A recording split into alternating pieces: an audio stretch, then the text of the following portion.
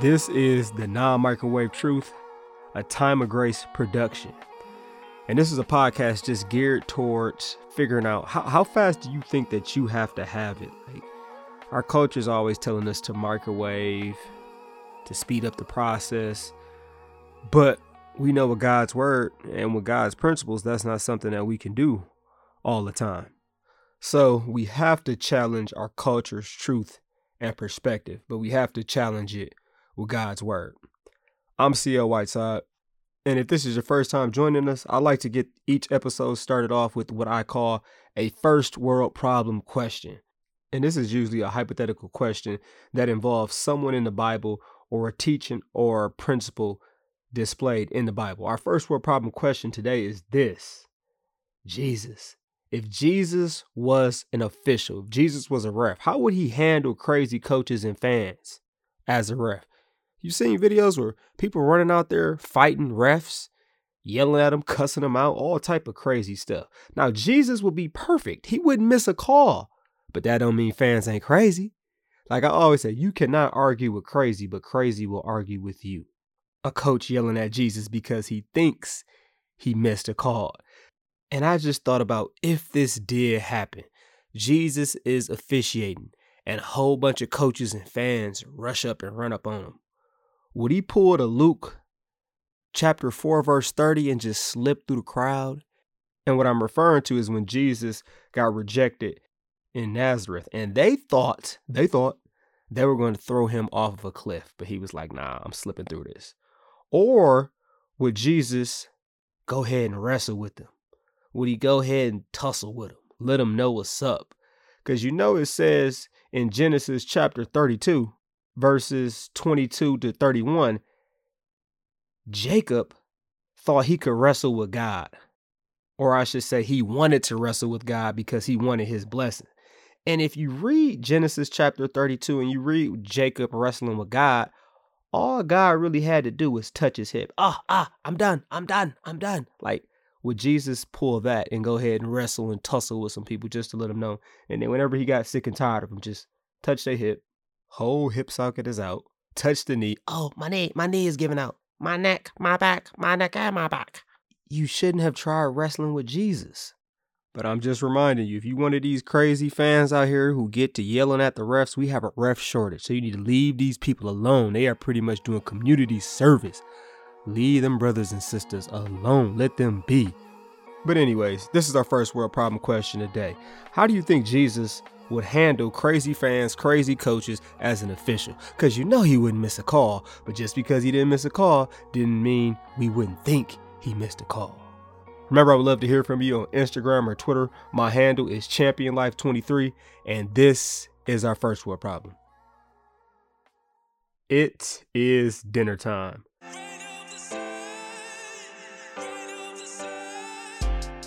This is the last episode in our 3-part series of The Prodigal. This one is titled Heavenly Father Love. Now, we've been looking at Luke chapter 15, verse 11 through 32, looking at the parable of the lost son. And I won't read the whole thing, but we're going to talk about parts of this. And we're really going to focus on the father in this story. But let's just recap it real quick. Starts off with the younger son asking to get his share of the estate. Now, with this request of give me my inheritance, what I kept reading or what I kept finding is that a lot of scholars, a lot of historians would say a traditional Middle Eastern father, they would have been very, very upset with that request. In fact, they probably would have driven the son out and they wouldn't have given him a dime. But the father that we're looking at today, he didn't do that. He went ahead and gave him his estate, gave him his inheritance early. Now the son blows everything, hits rock bottom, and then realizes, you know what? I should go home. I guess Pops wasn't that bad after all. And that's just crazy to me. Like, the son was looking at pig's food like, I should probably eat this. This looks so good to me. Like, just thinking about that make his stomach hurt. But what I couldn't help but notice is that the younger son, he actually had hope. He had hope that his father would forgive him. He knew this, so he went back. And then this made me think about in other religions, is so much more complex because they don't know if their father or their God is going to forgive them when they just completely wild out, disowned him, disrespecting him, pretty much said, I wish you were dead, wanted nothing to do with you. They would be like, you know what, my God, he won't forgive me for that. Or in other religions, they would be like, man, you got to do so much good to get back in the graces of that God. But then you'd be like, well, how much good do I do? I don't know. You better just keep doing good because you never know, because this dude is an angry God. Like you might do a whole bunch of good and he still might not let you in. He still might not give you salvation. It's like you got to dedicate your whole life to doing good stuff then, and you don't even know if it's going to be good enough. And this is why some people say, you know what, forget God, forget religion. But man, Christianity is so much different and unique. And I'm going to talk about that later, but just think about that. It's so much different. It's so unique compared to other religions. Now, just something to point out about the Father. The Father had to deal with rejection on top of losing honor. Now, think about us in the same position. We're thinking, I'm going to get revenge because I'm angry. We would become so cold to the person that it wouldn't make any sense. We'd be like, the person who rejected us is now trying to come back and work for me? Ha! You got me messed up. Go back to that foreign country that you thought was so good and so much better than this house. You ain't welcome here. That's how a lot of us would be. But our God, our Father, is a God of love. So look at how he responds. And we got to look at how he responds on this episode of Prodigal Part 3, Heavenly Father Love. And this is the part where I'm just like, wow, he really is compassionate. He really is loving. It says in verse 20 of Luke chapter 15, but while he was still a long way off, his father saw him and was filled with compassion for him. How do we know that? He ran to his son.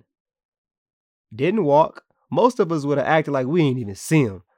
I know some of y'all see people that have done you wrong and you turn your backs like, they better not even look at me crazy. And if they do look at me or come up to me, it better be to apologize or to give me that money they owe me or to tell me that they were wrong and I was right. Otherwise, I don't want to hear it.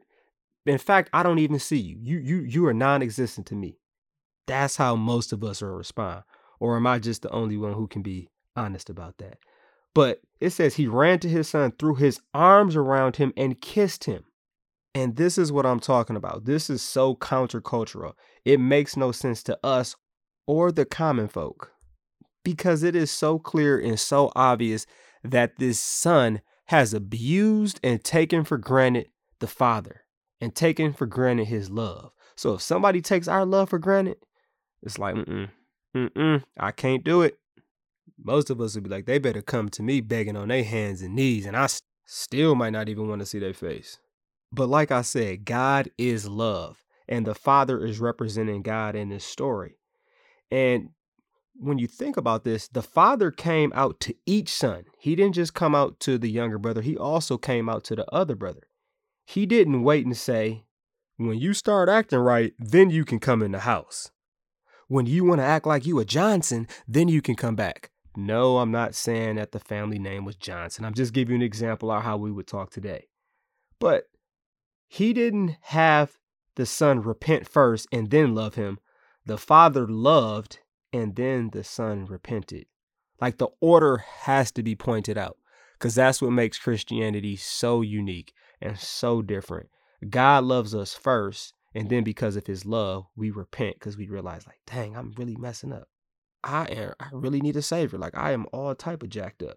And the father loves the wild brother and he loves the hardened religious brother. But going back to the younger brother who was wilding out, lost everything, lost all his money, blew it all, mess around looking at the pig's food, thinking it was good. The father reminded this son that he didn't have to do anything before he was forgiven because he threw a party before he did any type of work, before he did any type of repayment. And this is really showing that he was forgiven. You know, how many times do we say, I forgive you, but then we sitting up there looking like, well, you got to get back in my good graces. You're going to have to do this and that and that. But that's not how the Father worked at all. He gave him a celebration before he could repay him in any type of way. And that's that love. That's that crazy love that I'm talking about that our God has for each and every one of us. And the father in the parable of the lost son is just like our Heavenly Father. He loves us so much. But what's really becoming tough for us, especially in today's culture of you're a good person and what you think is right is up to you. We get this false mentality, false state of mind that we are good people. And we just don't realize like how bad we are, how unlovable we are, and how messed up and just awful we are when you compare it to not another person, but when you compare it to a perfect, never made a mistake, never sin type of God. Like our culture loves to compare us to the worst of the worst and be like, see, I'm not that bad. See, I can do it all by myself. But we honestly can't. And that's a lie of today's world. That is a microwave truth of you're not that bad. You don't really need a savior. But I'm telling you, we go back and forth between being the wild young brother who is reckless and is obvious to that morally self-righteous, we think we can earn our way, trying to control God type of person. We go between those two. But like I said, with both brothers, the Father came out to each one of them. So God will meet us in either place that we're at or struggling with at the time. We will never find God first. He finds us. Some of us he finds in some unique and special ways. Some of us he finds us through baptism. Some of us he finds through a friend or even through a crisis. But bottom line is he finds us all. And I just started thinking about like every time someone comes to faith and they don't reject the gospel, are they in heaven throwing a party because of that? Are they slapping high fives like the Packers just scored a Hail Mary touchdown? It has to be a beautiful thing that's hard to put into words or try to paint a picture, but it just has to be a celebration. And not only did the Father not make him earn his way back into the family, he makes it very clear that there was no evil that this son could have done. There's no evil that either one of his children could do that the Father couldn't pardon. There wasn't a sin that can consume all of his grace. The Father's love and acceptance is free. And in verse 22, he proves this when it says, "But the Father said to his servants, 'Quick, bring the best robe and put it on him.' Him is that wild boy who lost all of the money that he gave him or lost all of the estate. He said, put a robe on him. And he also said, put a ring on his finger and sandals on his feet. Bring the fattened calf and kill it. Let's have a feast and celebrate. For this son of mine was dead and is alive again. He was lost and is found." So they began to celebrate. Now, when I thought about the best robe, a lot of biblical scholars are like, the Father's best robe probably would be his robe. In today's world, all he was given would have to be equivalent to like a super expensive tuxedo. I don't know if people really do rings or anything. So I guess that would have to be like a Rolex watch or a Breitling watch, something like that. And then like a pair of limited exclusive edition Jordans that have never been worn. But he let his son, who wowed out, wear him. It was like, most of us would be like, you could have bought yourself one of these if you wouldn't have been blowing your money and doing them drugs and popping them pills and messing with all them floozies. But the Father doesn't do that. Now, on this third part of our series, Heavenly Father Love, we have to look at the older son's treatment. And this was the son who refused to come into the celebration for his younger brother. Now, I want you to think about this. If you were the parent and you were the one who actually earned everything that your family had, you were the one who was paying for everything. You were the one who it really was all on. Wouldn't you be looking at someone crazy if they told you who you shouldn't have at your party, who you shouldn't invite? Like they didn't pay for anything. And in fact, they work for you. Yeah, I don't think she should be invited. You aren't paying for anything. You are a guest yourself. You lucky you invited. Like, you got a lot of nerve. But that's not what the Father does or what the Father says. And just think about this. You have a super awesome celebration all set up. The party is going down. It's beautiful. Food is good. Drinks are there. What if you had to go out and try to convince someone to come into a party that you're hosting? You know how disrespectful and time consuming that is? Most of us, most of us would be like, go ahead and just stay out here. I don't even care. But that's not what the father does. The father goes out and begs and pleads with the older son to come into the party. He reminds the son how much he loves him as well. And he reminds him of something that all of us take for granted when we talk about our loving, gracious God. And he says, my son, you are always with me and everything I have is yours. Like, just listen to that. You are always with me, the presence of God. As a Christian, we always have the presence of God. We always have the Spirit of God that is there to cover us and bless us in a spiritual way. And, every selfish act or pursuit of happiness apart from God or attempt to get into God's grace makes sense to someone. Like, it made sense at the time for the younger brother to go and ask for all his estate, sell it, and then go live it up. It made sense for the older brother to work, and then think he had the right to tell the father what he deserved and talk about his dissatisfaction about his brother getting a party. I can't believe you're throwing a party for my brother. Huh? And I've been slaving the whole time for you. And you know what? I always wondered if the brother had got a goat like he said that he wanted, or that he should have gotten at least, and he was getting the big celebration, would he have been okay with that then? Answer, I don't know, but I guess no would be the answer. And when I say no, I think it would have been a temporary fix, but not a fix that would have lasted. It was just like the younger brother going and wilding out. That temporary fix didn't last, and before you know it, you need something else, or you still have something missing. You still have something that you're yearning for or chasing something that can't be caught apart from God, apart from the Father's love. And that's what the little brother in this parable figured out. We don't know if the older brother figured it out, but the question I have for you is, have you figured that out?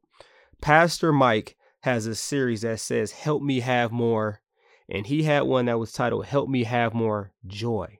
And he talked about different types of joy and looking at God's blessings or gifts to us, that makes us happy. And he described that as good joy.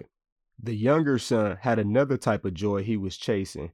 And I think Pastor Mike described it as bad joy because he was wilding out, going against God's word, obviously, and wants joy apart from God. That's probably why he went to a distant country. Both brothers at a time wanted what the father could give them. They wanted him to be like a genie.